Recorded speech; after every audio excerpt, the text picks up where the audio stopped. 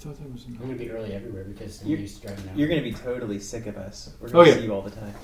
Awesome. Mr. Redshirt. Anyone in the room with a red shirt? Red shirt. Oh! Yeah. My dad. This guy's got a major exam tomorrow morning at 8 o'clock. Mm-hmm. So not only are we praying that Peter be eloquent, Is that Peter? but succinct. So that I can go home and go to bed. Who's got an exam? I'm sorry. It is hard to be succinct while there's so many announcements. I knew that was coming. Yeah. And we just be What's your finishing exam up for? right now. But he's got some kind of financial thing. Huh? Series 52. Oh, wow. So, OSFS. bottom line is this. Most of you pray the Shakri Awesome. prayers. Most of you are putting on your tallit. Most of you are rapping and so forth. So it would be a personal request of mine that you pray for my son-in-law. Let alone the personal request that he has. If you would pray for him on my behalf, I would be grateful only because of my daughter. There it is. And for no other reason. And for no other reason. The red shirt means nothing. I don't know if we really reached the conclusion on that, but I can take it 3 times if I have to. Nice. You'll be alright. Yeah, no. Be good. Will I be eating this, Peter? Sure. Yes, you Is that the will. Book of Mormon? I thought that was good gold. Do you know what that says? To fill in? To fill in. So, the tzaddik class has found a righteous man in need of tefillin.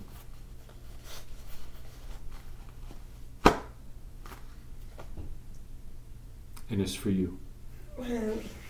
Baruch Hashem! Woo!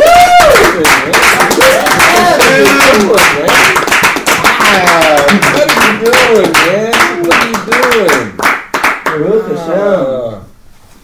For those of you who don't know, I challenged Nehemiah to pray, to lead on, to pray Shacharit, and to learn how to do that. And then I asked him if he was rapping, and of course he said no, because he can't lay tefillin without it. So I lent him my travel extra pair, which, quite frankly, some of you know, has had a lot of wear and tear, and even went up to Canada and international tefillin. So I'm gonna need my pair back, Bubba. You know what I'm saying? Yeah. Nehemiah, you have demonstrated to every man here a desire to grow and to be a tzaddik, and I just pray that every time you put that on, you'll take the opportunity to pray for every guy in this room, and to lift up the men that love and care for you. Yes, sir. Yes, Mazel tov.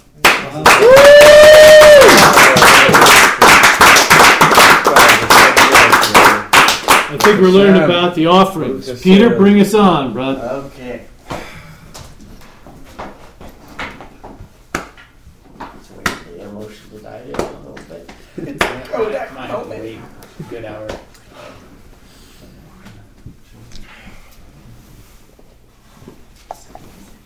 I am wearing my bicycle socks. I did ride with my electric assist bicycle. I just wanted to share that with everyone. I'm doing that every day. So anyway. Serotonin booster. You're doing all right, buddy. I'm waiting. It's important. Hula. All right. Greg said something last week, Sure did. and that's what this is about. Sacrifices, basically. Discourse by Rabbi Shneur Zalman. He's the founder of the Chabad movement. He did a little thing on sacrifices one time. That's what I'm going to do as well. But I didn't make a sideshow because it seemed like this was kind of an easy one. So I'm just going We'll be to the judge of that. draw stuff. It is, I mean, it's still a little bit intellectual, but I don't think we're going to do a slideshow. What was Can that? you It's Chabad, so that's good. can you come about 3 feet closer? Yeah, absolutely. Good? No. 3 feet. Yeah, we're more worried about your voice, not the picture. Oh, me giving 3 feet. Well, There we'll take we go. we'll take that too. Yeah. Yeah, this is more intimate. Yeah, intimate. But- We're into intimate. Yeah. Intimacy. But there was a good bit of glare on it in its previous location, so this is also good for that. We've deglared. I'm gonna write the verse that we're doing is here, okay? So it takes me a while to write.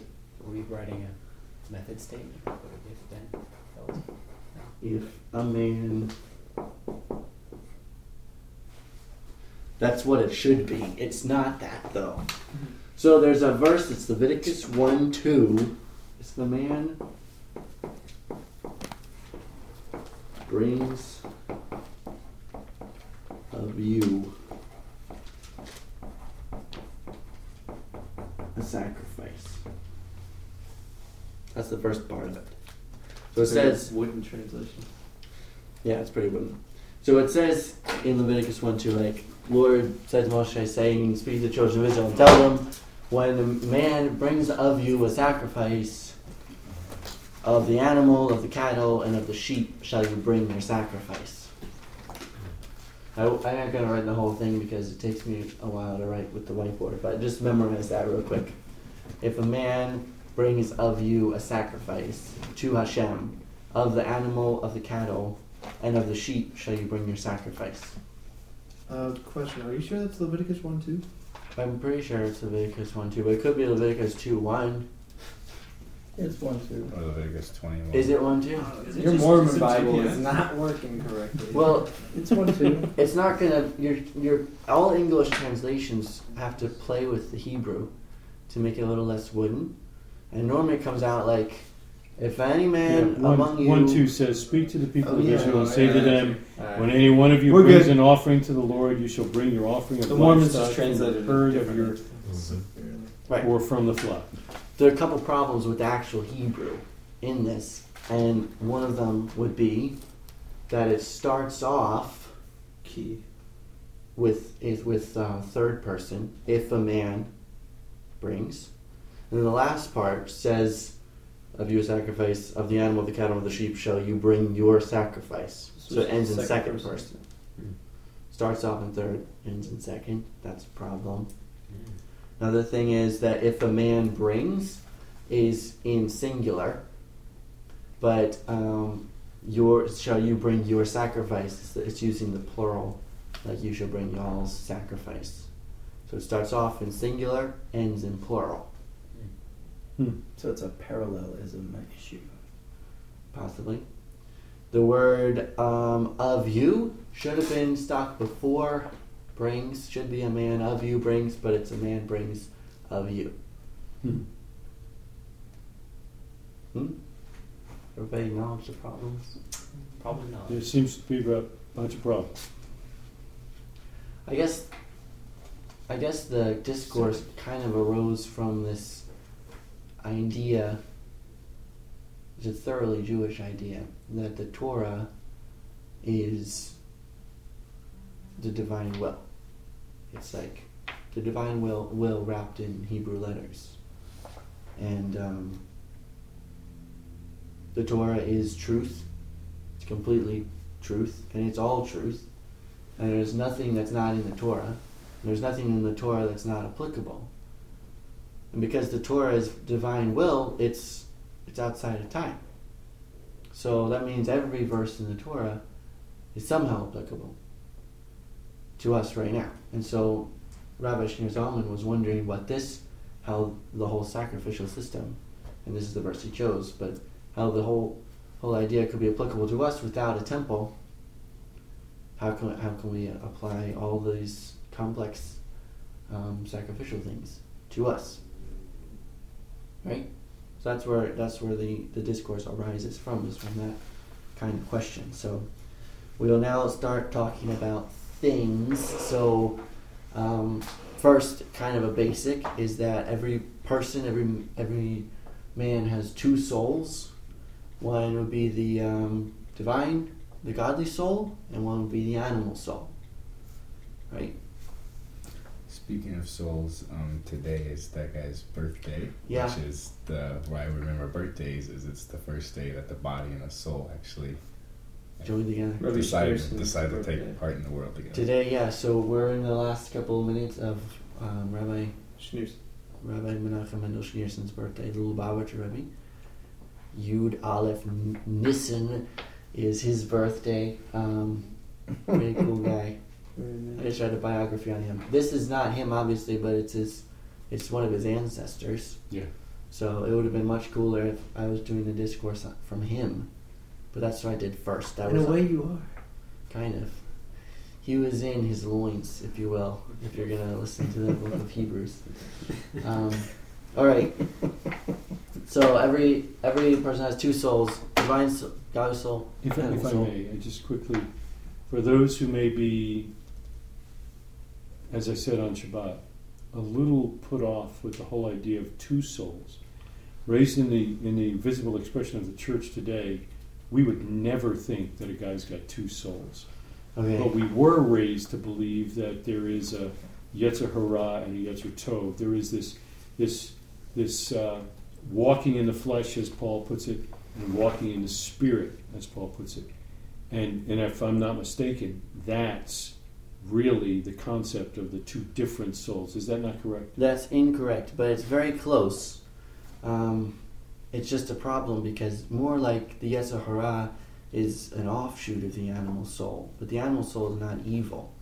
It's just the same soul. We're using the word soul as life force, and there's two conflicting life forces. So what's running through the blood in our bodies, specifically the blood, is this animal life force. So Just the- like all animals. The life have of the blood. flesh is in the blood, and this would be Exactly. the soul of the animal. Right, it says the soul of the flesh is in Yeah. the blood. So Yeah. that's what it's talking about, is the animal soul. But then at the same time, He You know, imparted his own. God has breathed into Divine us the spirit. soul. Okay. That's the godly soul. And Okay. so that's another life force that raises us above animals, the Right. speaking being. Right. And of course, in Hebrew, there's like a whole bunch of different words for soul. Yeah. Right. Right. So we're well beyond We the do net, have just to the have five. simple That's nefesh. Because I thought there was five different levels of the soul. Levels, yep. So, but all those are of the animal soul or of the. The 5 different levels of the soul, Nefesh, Ruach, Neshama, Chaya, Yechida, is all godly soul. Okay. Animal soul may have corresponding levels going down, Okay. but Nefesh is pretty much what everyone just calls the animal soul. Because it's all physical, and Nefesh is the lowest level. Anyway, that's all very complicated. It doesn't matter. Think of it as the two. Soul. The What's animal that? soul is looking for materialistic, the stuff animals look for, food, stuff like that.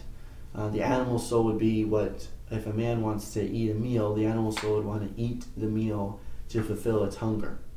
The godly soul would want to eat the meal to give it strength enough to serve Hashem. It's just a different perspective on life. So, That's good, thanks. okay. Well, these two souls, they have, where do they come from? Right. Well, the godly soul, sages tell us, comes from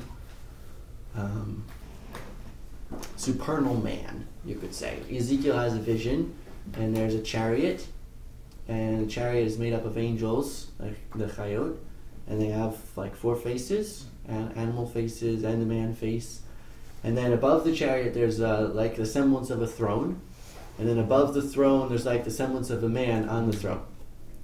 So what he's really looking at is these 4 different universes, and he's looking up and he can see. So at the very top is this man. Our sages tell us what he's looking at is that man is really the Sephirot. So the very initial way that God expresses himself to all of creation is through these divine channels, like that's how he reveals himself. So Manifestations, as it were, of like God's attributes. sure, like loving kindness and wisdom and understanding and knowledge and all the things that we can describe the infinite, unknowable God. We're all getting this descriptions through the Sephirot. Well, we know the Sephiroth are the man that he saw because the Sephiroth correspond to the body. You know, like the right arm, Chesed, left arm, Gevurah. They all correspond to body parts. And it says in Genesis that God made man according to his image. So sages are saying that he made him. So it's not that the Sephiroth correspond to our body; it's that our body corresponds to the Sephiroth.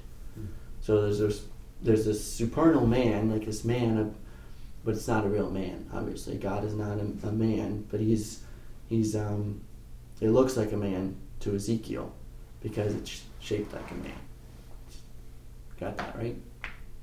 So that's important though. So the godly soul comes from this supernal man, and on its way down to our world, it goes through, this is what they say, it goes through the face of the man in the chariot. It's a chariot with the four faces on it. There's ox, eagle, lion, man. The soul of the godly soul goes through the man. It's just coming down, getting constricted and constricted and constricted until it finally comes into this body. Okay. The idea is that it's very lofty. It's very close to Hashem. Because the man's the highest thing. And so the question is asked, where does the animal soul come from? It doesn't come from the same place. So they say the animal soul comes from the face of the ox. So, like I said, they had the chariot, and we had the throne, and then the man. The godly soul comes from the man, and it comes down through one of the faces of the man. But the animal soul just comes from one of the faces, which is the face of the ox. And then how does it get down into this world? It goes through what they call the dregs of the Ophanim, like some dirty place of some angel.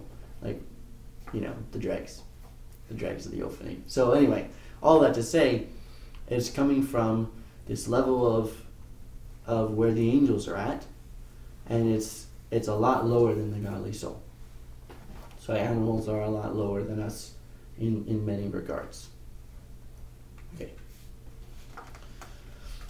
They don't have the opposable thumbs, most of them. Mostly. The ultimate purpose Things we learn in Madagascar. of the soul's journey to this earth, what do you think it is? Say it again. The ultimate purpose of the soul's journey. To return to Hashem. To return? To go back?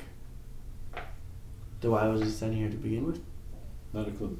You've got to. Thought it was a cool answer. Is it? That's brother's right. Yeah. Is this about that idea to descend to ascend? Yeah, pretty much. Kind of. So you to a higher level?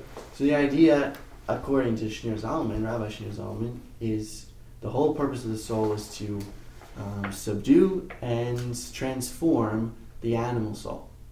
So the godly soul is sent down to the world with this animal soul. They're stuck in one body. And the whole idea is I'm going to subdue this evil inclination that the animal soul gives rise to and transform it so that the animal soul actually desires Hashem. Wow. This is... That'll change your life. Yeah, well, this is the whole... that's the whole bottom line of all of Hasidic thinking. Hang on just a second. Is that up until the Hasidic movement started, all of working on yourself was found in like the Musar movement, which is subduing the evil inclination. It's like beating it up until you don't desire that stuff anymore. And every time it comes up, you just hit it again. And that's life. And it's not a very happy life because you still have all these impulses, but you just have to constantly hitting them.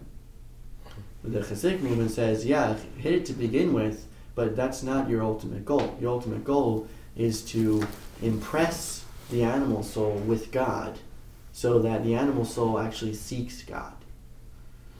And there's even this idea of where the godly soul can't get any closer to God. It has no growth possibilities. It came from God. It's breathed out by God. It says every man has a part of God is his godly soul. So there's no growth, there's no getting higher with your godly soul. No potential. But the animal soul is characterized by, you could say lust, because that's kind of it, but it's like desire, hunger. And if you can point the animal soul hunger toward Hashem, then it's never going to be satisfied with what level it's at. And it'll constantly be trying to get higher and higher and higher. And so that's where you want it. You don't want it pointed at something bad, like cheeseburgers. Girls is the obvious, but also cheeseburgers. Girls is a more prominent issue. I don't equate the two by any means. That's a euphemism. Yeah. For cheeseburgers. Yeah. Yeah. I made that mistake a while ago in public, and I mean, So yeah.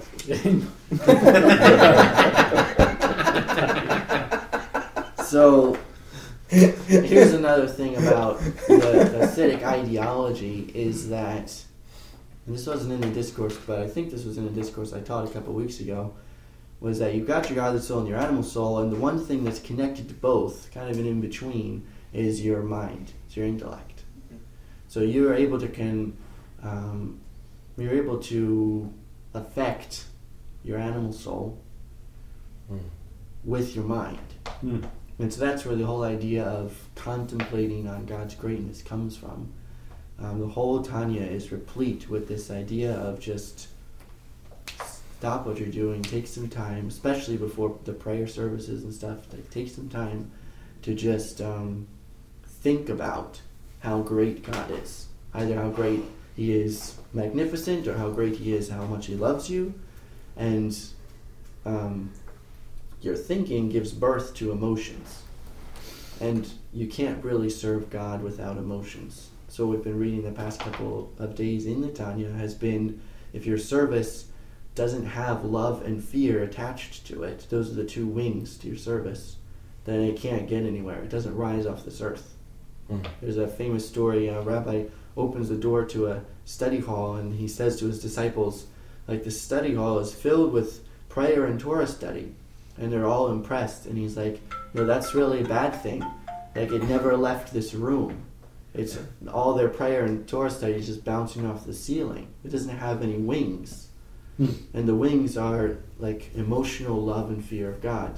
Like that's the true, that's kavanah. So when you're praying, it's like, I feel love of God, or I feel fear of God, and therefore my prayer goes up. But if I'm just running through it rote, then it's just going to sit there on the ground. You know, it's just a bunch of words. But you did fulfill your obligation. Okay. Intellect as a bridge between godly soul and animal soul. Contemplation as a way to affect the animal soul. Right? So, really interesting. Quick thing on intellect. They say, the Tanya talks about when you're learning this, that it's okay and actually encourage you to acknowledge, if you don't have that love and fear of Hashem, to acknowledge that you have an intellectual fear of Hashem, and that's okay, because all this That's comes. Right. That's right. That's one of the nicest parts of the Tanya, is when he's like, if you're not at that level where you can feel, like actually feel love and fear, just still do the contemplation, even if it doesn't give birth to emotions. It's in your head, and that is absolutely fine. Could be better, but it's absolutely fine. That lines up with what Rabbi Isaac Gloria said as well in the Esalat Yesharim. He was like, if you find that you're not going, if you're not at a point where you're performing mitzvot with joy and that you're doing it out of love and fear of Hashem, just do it. And Right. you know, the habit will actually help generate that. Right. Okay, so Rabbi Shneur Zalman says that the way to affect the animal soul is to meditate on Hashem Echad, the line in the Shema. That one phrase is like, that's the big thing. And to just really own the Shema. But then he backs up and he says, well, the way the sages instituted for us to be able to use the Shema as a transformative device in prayer is the two prayers that come before the Shema during Shacharit. And if you remember, that's where we do like the holy, holy, holy, and the blessed is the place of His glory or whatever. You know, what we're talking about is what do the angels say? How do the angels praise? Stuff like that. Specifically the Chayot and the Ofanim. And the idea is actually to impress your animal soul and to say, this is your root. Like, this is where you came from. Look what your root does. It's complete submission to Hashem, and it's just praising Him all the time. Clear articulation, sweetness, all that stuff. That's pretty cool.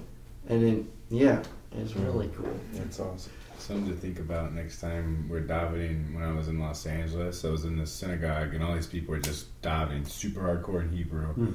Of course, none of them are in sync.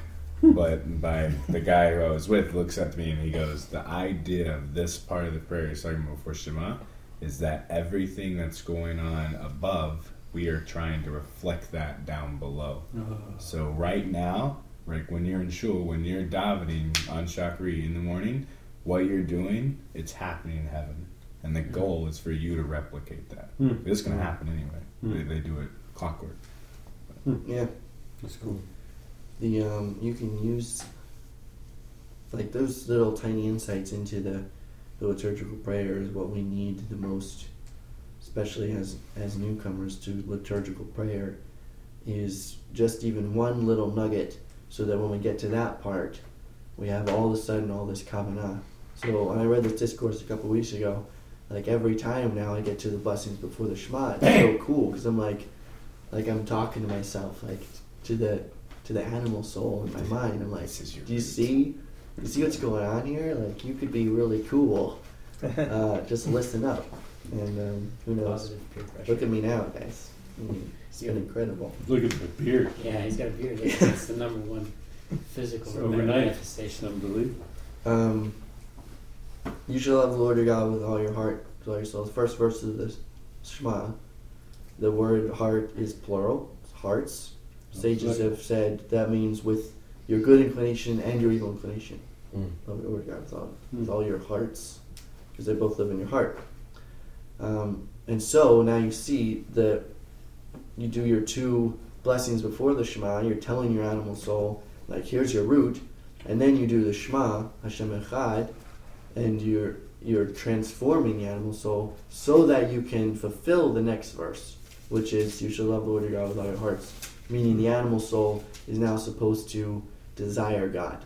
That's the point of your life, for one, but the Shema liturgy there is supposed to transform you. I gotta say something. So I was rummaging through the storage. I came across this book. It's called How to Make Peace with Anyone. Right? It's written by a guy named David Lieberman. He specializes in like human behavior. And I was like, man, let me revisit this book. And in it, there's a portion where he was talking about man in his like natural state desires independence, right? So it's at those points where he feels like his independence is being confronted, or like a fear of losing that independence, where conflict occurs, right? So it's kind of like, and it reminded me of Paul's writing in Corinthians, where he talks about how the natural man, right, it's hard for him to serve Hashem, right? And then what you're saying now, it's almost saying like that spiritual side of yourself, that higher spiritual side of yourself, wants to remind you that you have a dependence on Hashem. Right. And so man in his natural state wants to be independent, wants to do his own thing, so to speak. And I think it's kind of cool. Like it feels like it's all tying together. Yeah, it's just a different language, because the guy he isn't speaking Torah, but he's merely talking about human behavior. But then to be able to bridge it out and see that man in his natural state does literally want independence. So you get like atheism, you get all these different beliefs and followings, and when we're reminded, that liturgical prayer reminds us of our dependence on Hashem, and then reflection on our actions at the end of the day reminds us of that we're nothing, that we are weak, that we need Hashem. And if we continue, if our animal side is not influenced by that higher spirituality, then we're kind of stuck. We're not moving. Ego Yeah. is the bottom line there. I heard a cool teaching about where the Yetzer Hara and Yetzer Tov come from. Yeah. It's in Genesis 2, where verse 7, and Hashem formed the man of the dust from the ground, and he blew into his nostrils the soul of life, and man became a living being. If you look at the Hebrew for Vayitzer, Adonai Elohim et Ha'adam, and keep going, this is the only place in the Torah where Vayitzer, and God created or formed, appears with 2 yuds. And so, instead of just one. And so, one yud is the Yetzer, one yud is the Yotzer.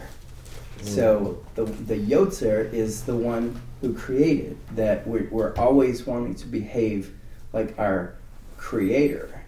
And the Yetzer is our inclination.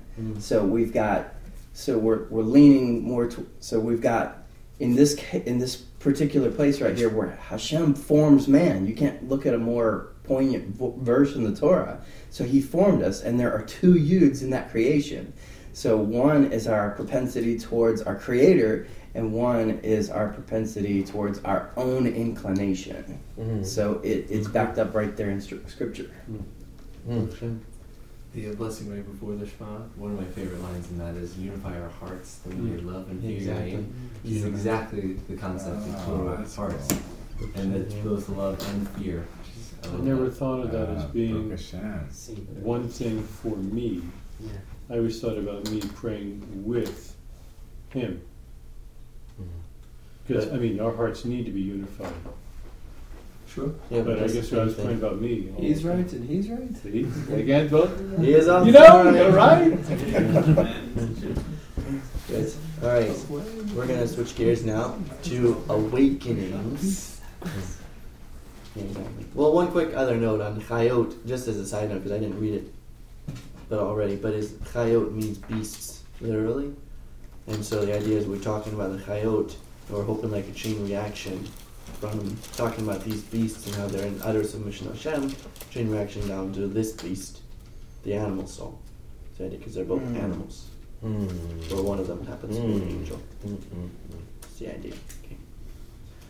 Awakenings. So, awakenings can happen from above and below. So an awakening, here's what it is. Awakening from below is, we're the below and Hashem is the above, obviously. So an awakening from below is when we work on ourselves and we try to create within ourselves a strong desire and love of Hashem and feeling for Hashem, fear of Hashem. And we're trying to, all service of Hashem in general, but specifically wanting to attach ourselves to Hashem. Like in creating that desire would be an awakening from below. An awakening from below elicits, spiritual rule elicits an awakening from above. Where Hashem sees that you want Him, and so He sends down like spiritual light into your life, and now you want Him even more. He sends you love for Him. He sends you more love for Him. So you awoke. Seek Him, will find Him. Right, it's like feedback here. We awoke within ourselves like a love of Hashem, and He sends exactly what we wanted, more revelation of Hashem. And as well as the capacity to receive that love. Well, what we've done is we've made the capacity. That's the awakening from below. So we've kind of like opened up the vessel and said like we want this to be filled by Hashem, and then Hashem fills it. and again it gives you a more of a desire for Hashem, and it just chain effect. So the best case scenario, that's what happens, is you work on yourself to desire Hashem, because it will elicit an awakening from above. In the sages will call this like feminine waters. They're raising up of feminine waters and male waters and stuff like that. The idea is that Hashem, in this relationship between us and Hashem, is male because he's a giver, and we're female because we're a receiver. Hence the bride of Messiah. Yeah, I guess so. All right. So another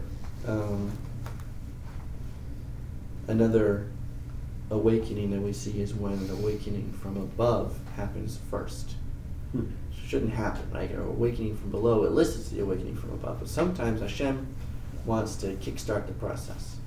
And so he'll just create within man, all of a sudden, you'll just get this feeling like you desire Hashem. You want Hashem. And you want to serve him. You want to turn your whole life around. You want to stop running after all these material pleasures and material things and focus on the big picture. Focus on Hashem.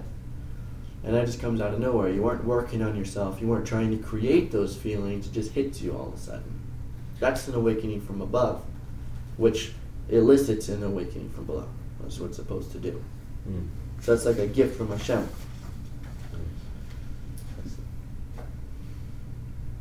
They have an example, kind of.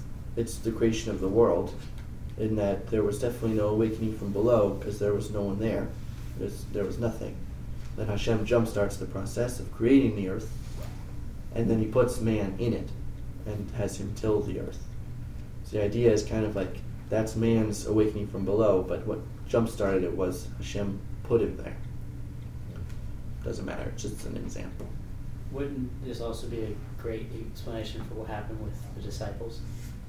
Yeshua. Explain. Well, like, they were just there, fishing, and Yeshua comes up and says, "Oh, come follow me," and then all of a sudden, they're like, "Oh." That could be. Interesting perspective. I hear you. I'm listening. Okay, so this explains practically two levels of service. One is where we work on ourselves and elicits more revelation from Hashem. The other is where Hashem just gives us a revelation. What we see is that if Hashem just gives you like an excitement for Hashem, it doesn't last very long. And this is where the complaints from people come that say like, I was just like all about Hashem for maybe a day or maybe a week or a month, and now it's all faded and back to normal living. And it's like, where did that feeling go? The reason is that was an awakening from above, and it doesn't have any permanence because it doesn't have any. The vessel wasn't ready. It's just this man all of a sudden feels an excitement, and then when the auspicious time of Hashem's favor moves on, the excitement goes away. Mountaintop experience leads. Exactly, mountaintop experience. So there are times during the year, during the day, when Hashem is a favorable time. We say, I think in Mincha, on Shabbos, we say, my prayers can come at an opportune time. At an opportune time. Yeah, that's kind of what we're talking about. It's like at a time when Hashem can be found. So, if you could just help me out here, because I think I just read recently, like the sages were saying how when man encounters God, typically it leaves like a forever mark. Like you see Yaakov with his limp, and then you see Moshe with his face is glowing, So how does that, is that not really related because it's a different type of interaction? Yeah, not related. Exactly. So that's like actually Both of us are seeing God. A physical interaction with God. Yeah, we're just talking about like you. And Such like a- you're okay. davening one day, and you weren't working on yourself, and then all of a sudden you're like, wow, I really love Hashem, and I'm just gonna stop. I'm gonna stop going to my job because it's just a waste of time, It's not changing anything in this world. Jesus, lead me by. You know, just gonna start going on street corners rapping to Philin or something like that. You know, and then it goes away at the end of davening, and you're like, never mind, going back to the job.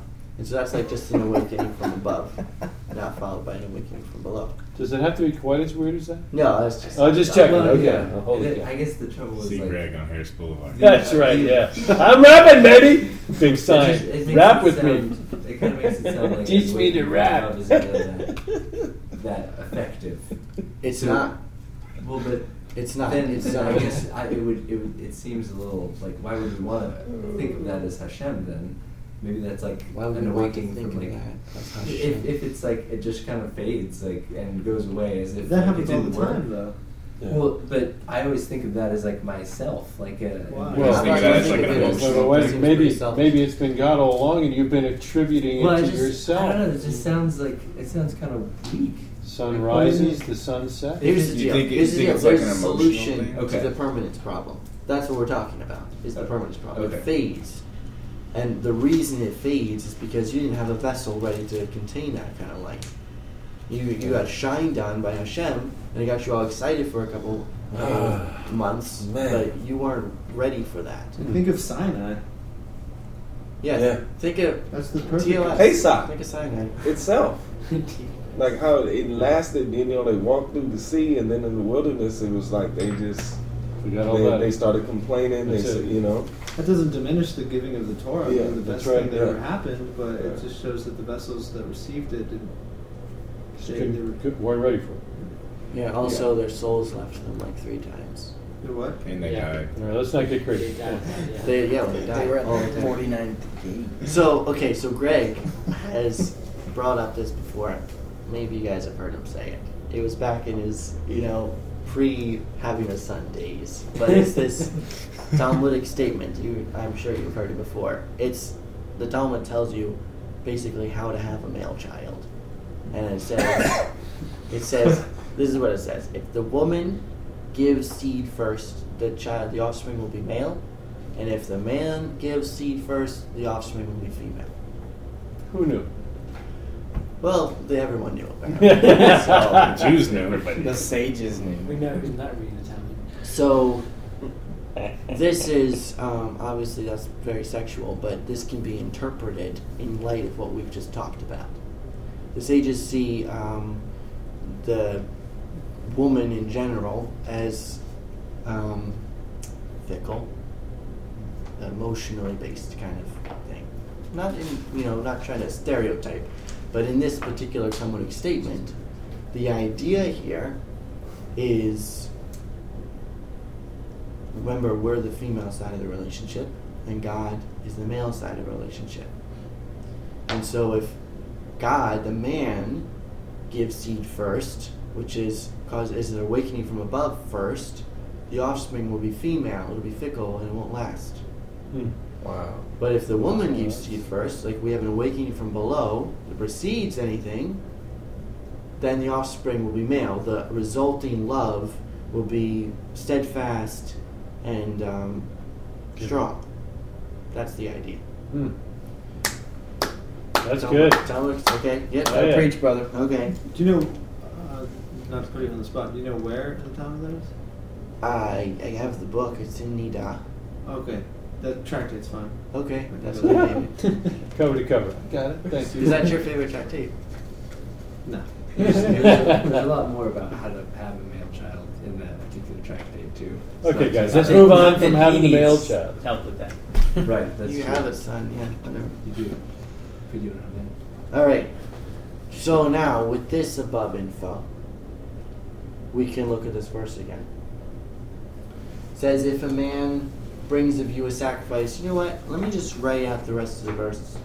It'll just take me a second. Take your time, man. We're good. See what you can do with that pen. We're good. Gems. Thanks, Nathan. It's a multi-person chance. Oh boy. What version did you memorize? This version. This is the wooden translation. The wooden translation. It's a very heavy Bible.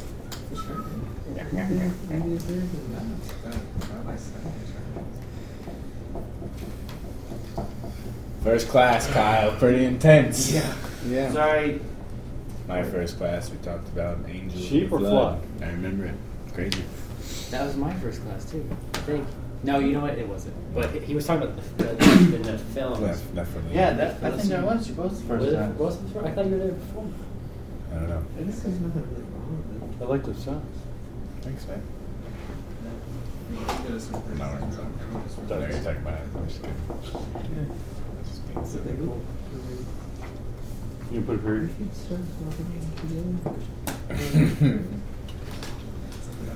Okay, this is a. You read the verse to us, bro. If a man brings of you a sacrifice to Hashem of the animal, of the cattle, of the sheep, shall you bring your sacrifice. Just remember, this part's plural. The your in here is a y'all's sacrifice. Y'all shall bring. This is third person. This is second person. This is singular. And the order's wrong. Not wrong, but odd.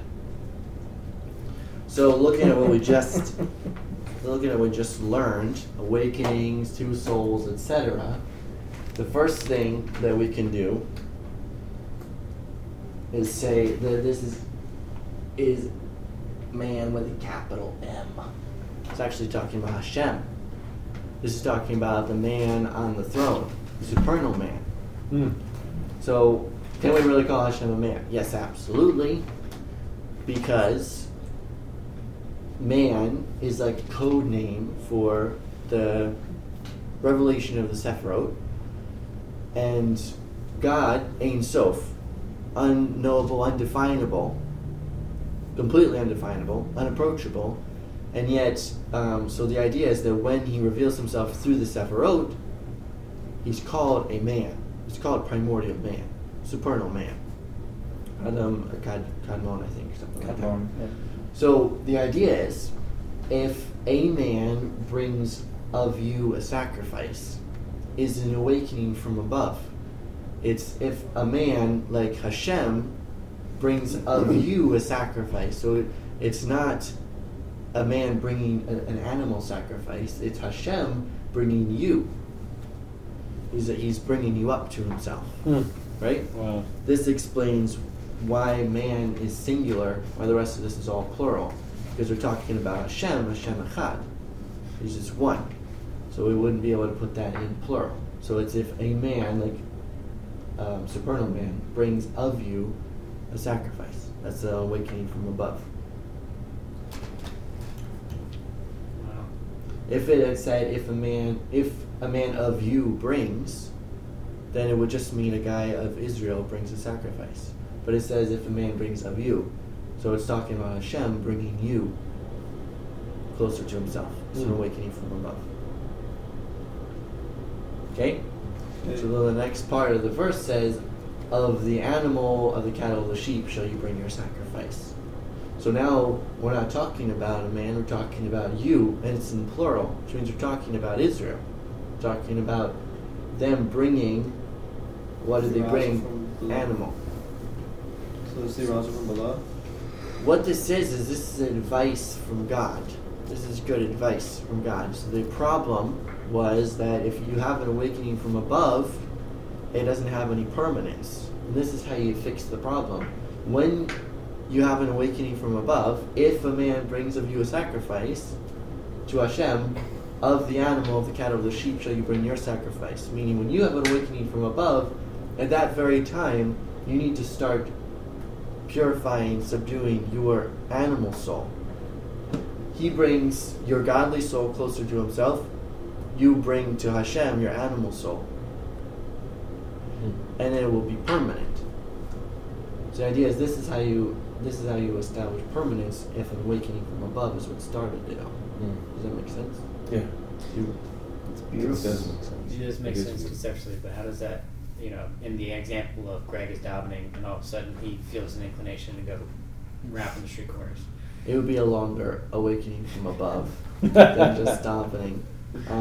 But the idea would be as soon as he's got this excitement for Hashem, he looks at his animal soul and figures out like what kind of person he is, what he's weak in, and he hits it. I see. That's how you prolong it. You direct it. It becomes permanent. Yeah. When It becomes a prolong it, permanent you effect. get able Right. to receive it later. That's What was that? amazing. You get able to the awakening from above comes down. You're not fit to receive it, so you have Right. to open up your capacity. Right. When it comes back down again, and you were able to receive it, then it's locked in. It comes down when it's right there on you. You change yourself, and you point your animal soul towards yourself, and that awakening becomes Alright. permanent. So you used it as a wake-up call. Exactly, which is what it Alright. was. But then you have to take action to make it permanent. You have to take action to make it permanent. Is the bottom line. This is what the verse means. Is that if you get an awakening from above, immediately take action to transform your animal soul. Like the first thing you think of, or like. Sure.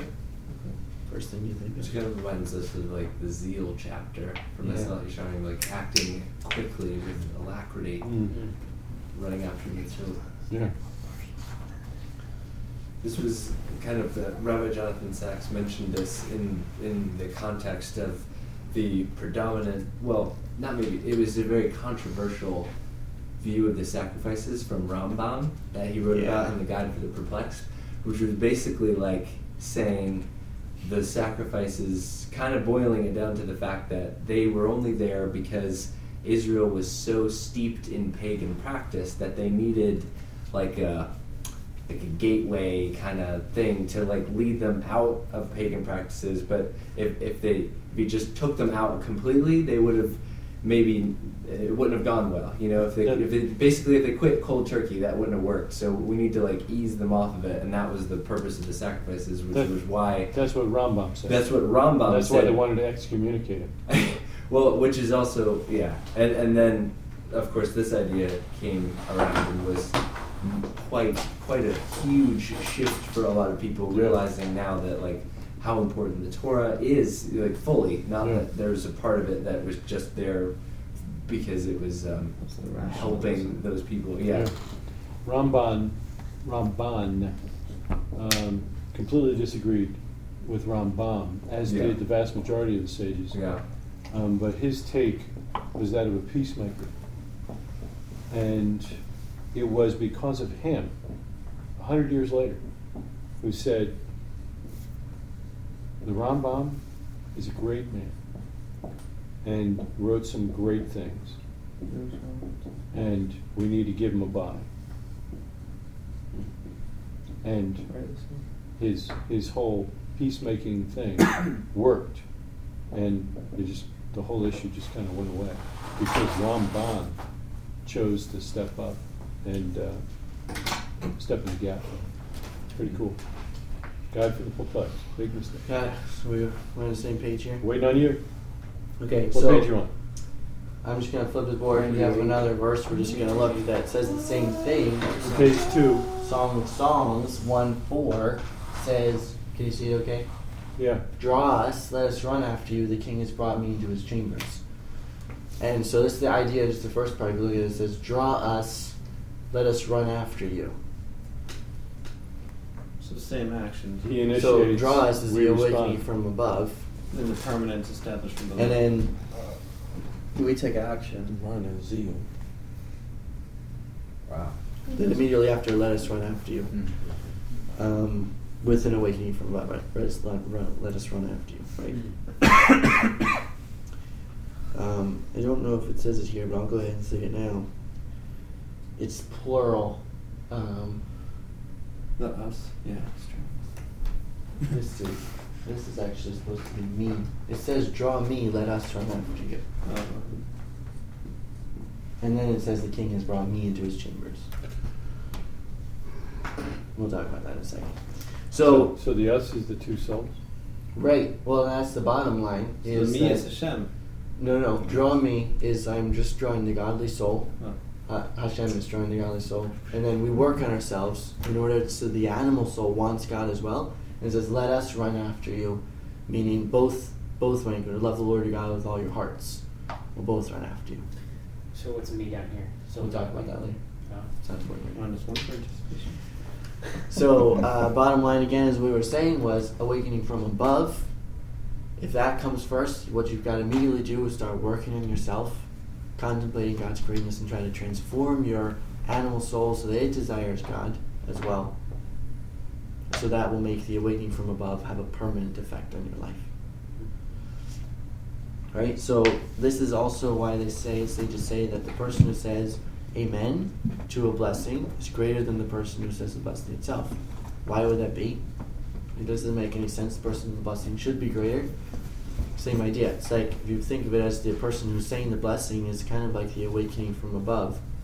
And the person who is in darkness here hears the blessing and they respond with amen. And so that's sort of like an awakening from below to this person who just said the blessing. And so this is greater. It's greater because when it happens like that, when you get the light and the reflected light, it's a permanent effect. It causes a chain reaction. Okay.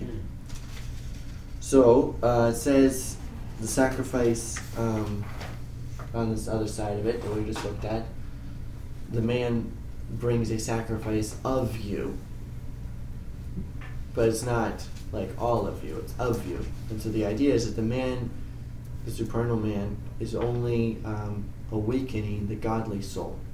That's what happens when you get an awakening from above, because the godly soul that's where it's all from. Right? So the supernal man awakens the godly soul, but it leaves the animal soul completely unaffected. The animal soul is steeped in materialism and stuff. And so the animal soul is asleep to all this awakening. The godly soul gets woken up by a supernal man, and it's like wants to be with Hashem immediately, to the point of like even leaving this body, like just kill me now so I can be with Hashem. But the animal soul is not woken up at all, doesn't care. The animal soul constantly going down. So our task is to purify the animal soul so that it wants the divine. So we wake up the animal soul within us is kind of the idea. And so one who purifies his animal soul is called a servant of Hashem, Oved Hashem. Where Oved shares the same root with tanned hides, which is Orot Avudim. Really? Yeah. And what's the idea there is tanned hide is a piece of leather. Before it got tanned, it's useless. But through tanning it, which is an involved process, it's a hard process, on this piece of skin, it becomes able to be used For a holster. Even for a sight to fill in. That's true. You know, it could be a holy purpose now that it's been tanned. So an Oved Hashem, a servant of Hashem, is someone who's purified his animal soul. Just like the idea of taking a piece of skin and turning it into a piece of leather is the same idea. Did you have your hand raised? Makes me think about some of the people who were called servant of Hashem, the Torah. And of course Moses, but he wasn't called that until like right around the time he died. He was 120 years old. And then later Joshua, he was called the servant of Hashem close to the end of his life, but a good 10 years earlier in age than Moses. And then I'm just thinking out loud, sorry, but it'd be probably pretty cool to see where all the rest exactly where all the rest of the tzaddikim who were referred to as servant Oved Hashem. And then of course there's the prophet Ovadiah or Obadiah, it's servant of Yah, servant of Hashem. This idea of the godly soul having a natural love for Hashem, and the animal soul not having a natural love for Hashem, and the supernal man can wake up that which has a natural love. It wakes up the godly soul, but it doesn't wake up the animal soul. We see in Song of Songs a lot where he says like my sister, my bride, or like my sister, my beloved, or something like that. And Rabbi Shneur Zalman hones in on that as that's what we're talking about, is the two two different relationships that we're expressing to Hashem. Like the brother-sister relationship is natural because they come from the same source. Love there is easy, but your bride, your beloved, you don't come from the same source, and so that's a relationship that takes work and a lot more interaction. It's not a natural love, so that's like the Tand height, where it's going to take some work to purify the animal soul to love Hashem. It's a really good explanation. Sure is. Wow. I think I'm going to give all the couples that get married in the future a piece of untanned leather. Yeah. You must tan this together, fashion it into a holster. This you shall learn. There's sages Something to whip your first children. That's horrible. Sages talk about when a person's being conceived, the angels say, "What shall this drop be?" You probably heard this before. They say, like, Hashem makes these decisions. He says, like, he's going to be wise or he's going to be foolish. He's going to be rich or he's going to be poor. He goes through a bunch of different things: tall, short, bearded, unbearded, whatever. The whole thing is determined. And then the only thing he doesn't say is whether he's going to be righteous or wicked. Hashem doesn't determine that for a person.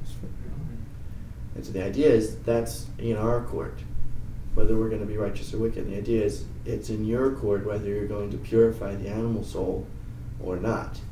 Because that's the difference. Like, do you get this materialistic side of you to point to Hashem or not? It's not something predetermined by Hashem that said you're going to be a tzaddik, you're going to be a Rasha. It's not going to be like that.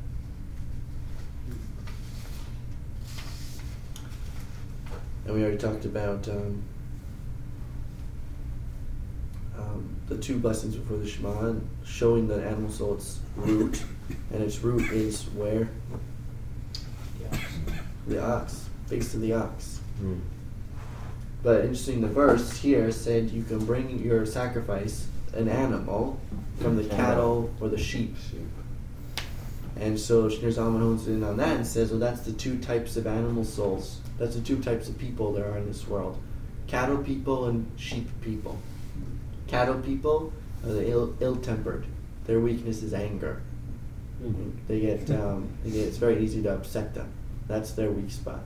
Sheep people, pleasure seekers. They're bleating around. They'll do whatever you want, but they're just seeking pleasure. And so he says, identify yourself. If you're cattle or if you're sheep, and then subdue it. None of those is good. Cattle or sheep is not good. Both of those have to be sacrificed to Hashem. That's Holy amazing. burnt up. That's crazy, dude. That's amazing. That's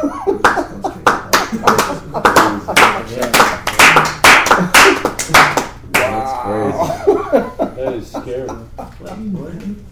Yeah, that's some serious business. That's amazing. I mean, that hits so close to home, it hurts. Yeah, anyway. Cattle. Good. Alright, let's look at the last part of this verse then. Draw me, let us run after you. The king has brought me into his chambers. Is this intimacy with the king? Nah.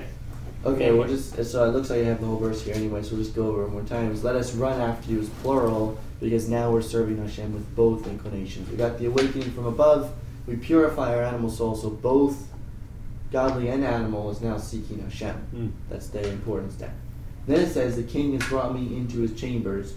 Then there's oddities with this verse as well. So it's singular again. Sprach noted, brought me into his chambers.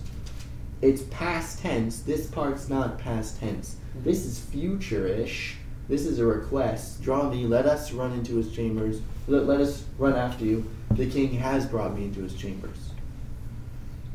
Weird. It's like rearrange the story into the proper Right. order. Right.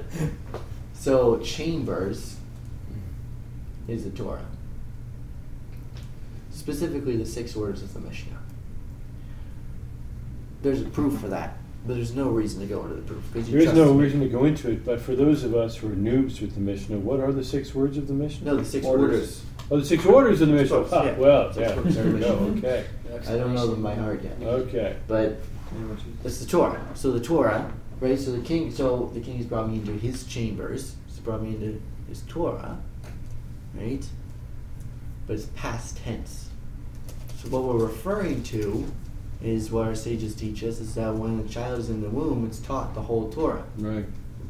So it's past tense because the king has already taught me the whole Torah, right? And the Torah is this ray of light that's so powerful that it could transform the animal soul to seek Hashem.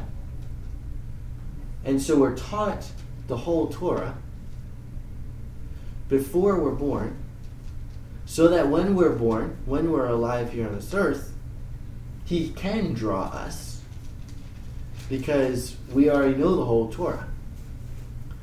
But we're made to forget it, as you know. As soon as we come out of the womb, an angel slaps us on the face and we forget the whole Torah. Why? Is that the frenulum effect? Yeah, it's right here. It's where he slaps. It's called the frenulum. Yeah. It's called the angel slap mark. Slap mark. If you're born with a beard, there wouldn't be no slap mark. I can just see Kyle going home. Dad, you wouldn't believe it. Yeah. We talked about angels slapping you, Yeah. and yeah, it was wild. Yeah. That taken out of context. Yeah. Oh, yeah. The Well, I think that was a different touch on our touch. Touch by an angel. It's really powerful. Actually, is this light that the Torah is? At the birth of my child, I'm gonna be standing there like this. Angels in the outfield. I see an angel. Yeah. The light of the Torah is. I really hope you're not at a hospital. The light of the Torah is so powerful that can transform the animal soul of Hashem. But we're made to forget it so that we can be credited for the work we've done. With seeking. So we can work on ourselves by relearning the Torah.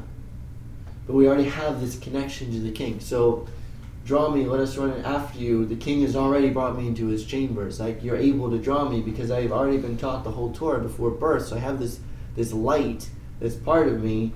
So I have the ability to change my animal soul's desire to you because I was already taught the whole Torah as a child.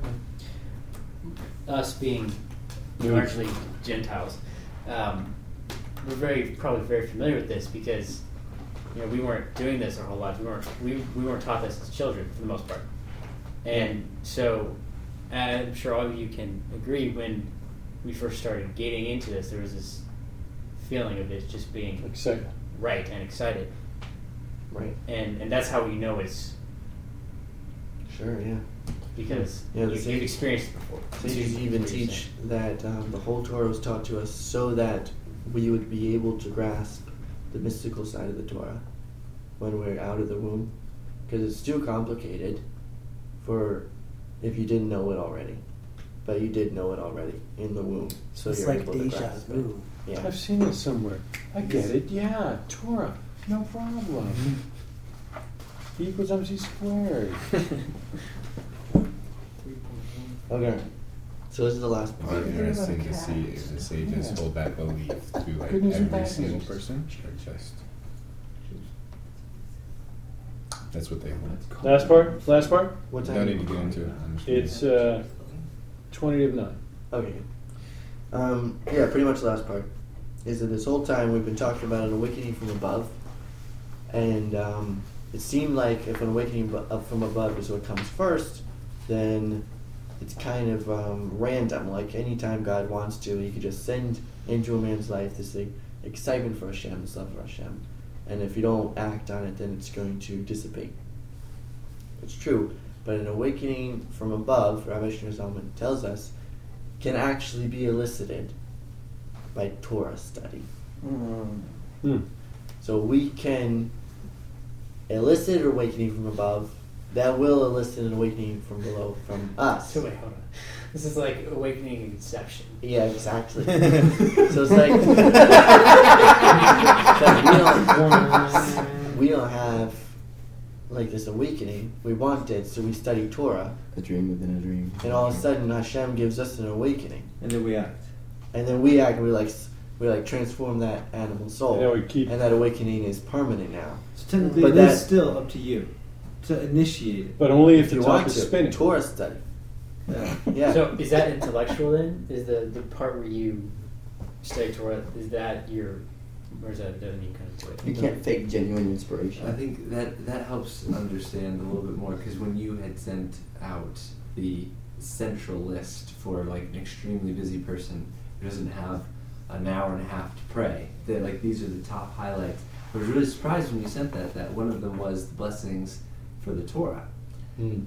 But then I realized as I was doing it, like, oh, that means I'm going. If this blessing's not going to be in vain, that means I'm going to have to study Torah later, because this is the first. I'm doing this first in my day, and so it actually, I totally get why that's required now, because then it's going to encourage you and kind of force you to study Torah throughout the entire day, which is going to kickstart this process that you're describing.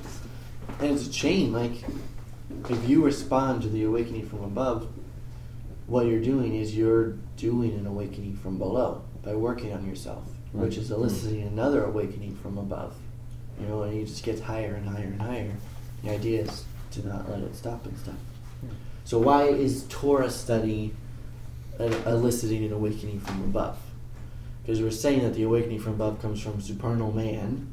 That's the Hashem, basically, as expressed in the Sephirot.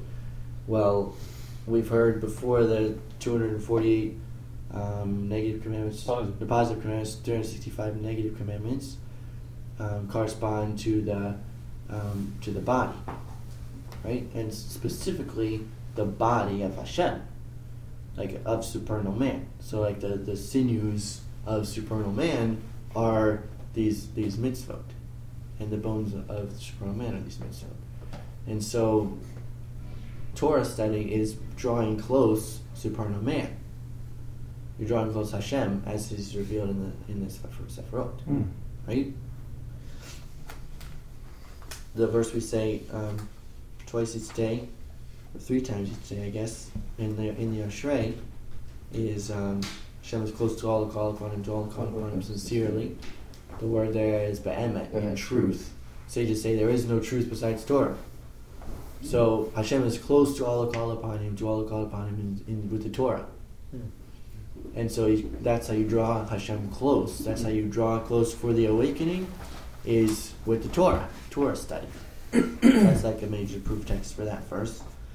Then sages interpret this verse as talking about Torah study. It says, but if he takes refuge in me, he will have peace for me. He will have peace for me. Isaiah 27. Refuge is Ma'oz, like Ma'oz Torah. And he says, well, that's like Oz, and Oz strength. And the sages say there is no strength except Torah. So whoever studies Torah has peace for me. And that reminds us of that other verse that says peace to the far and to the near. The idea is that Torah study brings that which is far near. So Hashem is far away, it comes near because of the Torah study. Right. Okay. And what are the sacrifices called? Korbanot. Exactly. And so if a man brings, the word for bring even is bring near. How cool is that? Exactly. Even the preface to if a man brings, which we've already determined is an awakening from above. If a man brings of you a sacrifice. What's the sentence that comes right before that is speak to the children of Israel and say to them. So Hashem is saying to Moshe, speak to the children of Israel. This is like Torah study.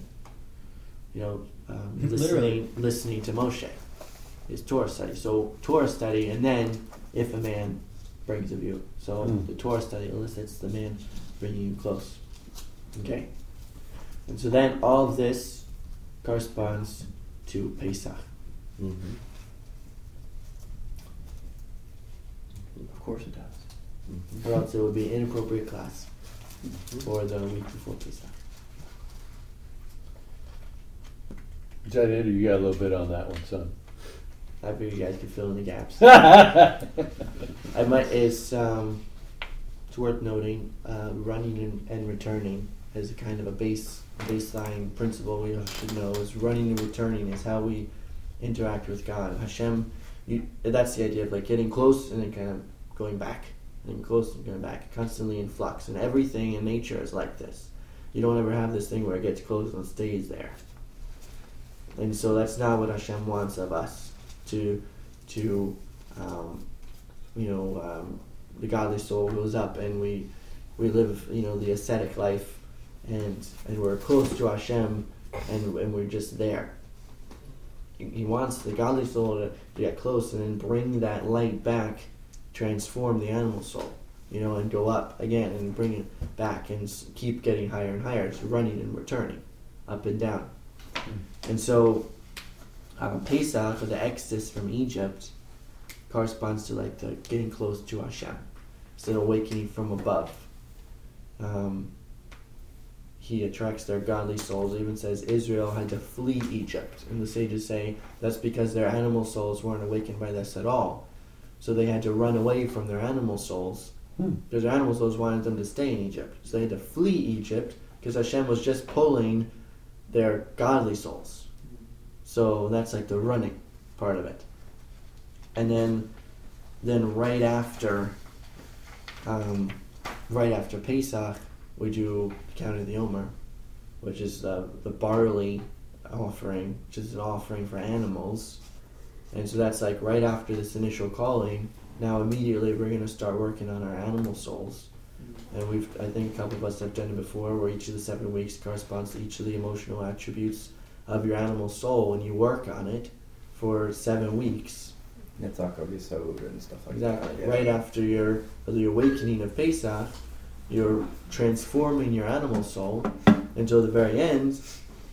You get Shavuot, which is the giving of the Torah. And the idea is that this giving of the Torah is crazy big. I think that's the biggest event of all. And so it's an encouragement that if you have an awakening from above and you respond with an awakening from below and you transform your animal soul, then you reach this new level and you have the giving of the Torah. You have this new revelation of Torah, this new closeness to Hashem that wasn't there before. It wasn't there when he took him out of Egypt. It's like a higher level. In fact, the way Shneur Zalman puts it is the awakening from above is of the level of if a man brings of you. And then this corresponding awakening is of the level of for he is not a man.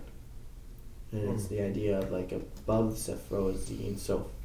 It's like it's Hashem, his essence. So even closer to Hashem. And that is it. Wow.